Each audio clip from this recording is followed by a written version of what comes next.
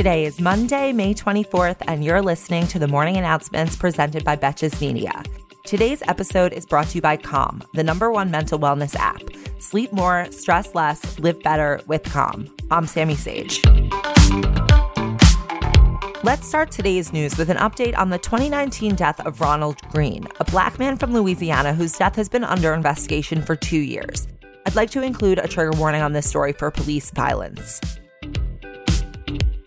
Greene's family said that they were originally told by Louisiana State Police that Greene had died in a car crash, but 9 newly released videos from body cameras and dash cameras showed that that was not the case.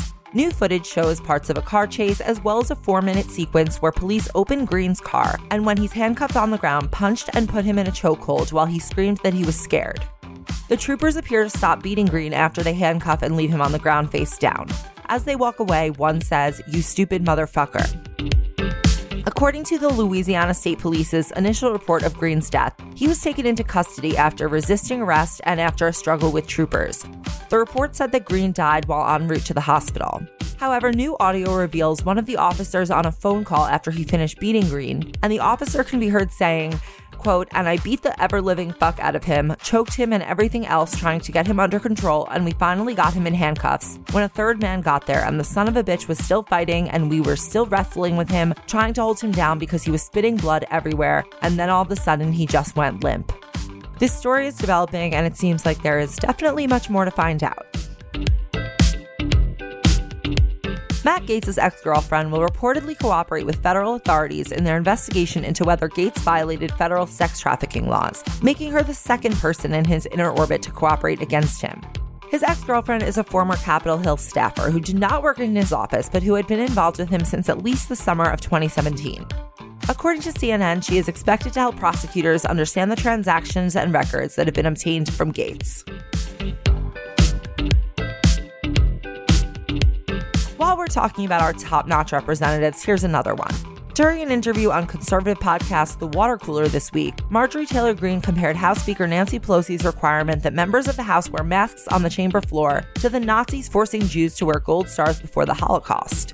Pelosi says she was prompted to continue the mask mandate because only about 45% of House Republicans will say if they have received the vaccine, and more than 100 Republicans in the House still won't disclose their vaccine status.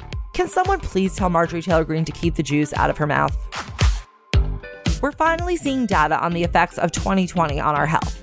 One study from the Journal of the American Heart Association found that the 2016 U.S. presidential campaign and election may have increased the risk of potentially life-threatening heart rhythms and worsened high blood pressure in people with underlying cardiovascular disease who already had a history of these conditions.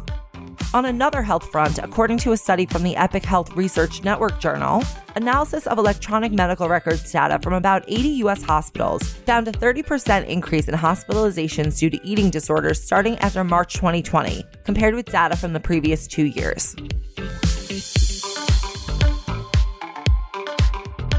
According to the Washington Post, Secret Service documents reportedly show that Mar-a-Lago has billed the agency $396.15 every single day from when Trump left office through the end of April, for a grand total of at least $40,000. This is in addition to the $2.5 million that Trump properties charged the federal government during the 4 years of his presidency. And when you add that to the $65,000 in pension payments he's taken since January, he almost has enough money to pay Stormy Daniels again. Or maybe Trump could throw some cash to his former communications advisor, Jason Miller, who on Friday was ordered to pay $42,000 in legal fees for his failed defamation suit. Miller accused the company Geo Media of defaming him by reporting on an allegation that was made by his former girlfriend, AJ Delgado, in a custody battle for their son, which was that Miller had given a dancer at a strip club in Florida abortion drugs in a smoothie after getting her pregnant. Miller denied the allegation and sued Geo Media for reporting on it, saying that it led to his termination at CNN as a paid political contributor. But apparently a Florida court found that Geo Media was not guilty of defamation, and now he is forced to pay the journalist's attorney's fees. But I'm sure his friend Donald will be there for him. Thanks again to our partner, Calm.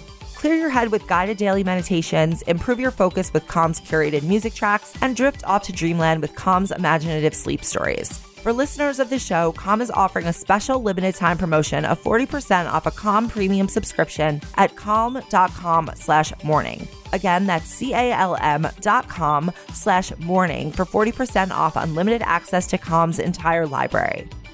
And lastly, if you're enjoying these daily updates, you can help support the show and keep it growing by pressing follow on Spotify and/or rating, reviewing, and subscribing on iTunes. And of course, I really appreciate your feedback and support.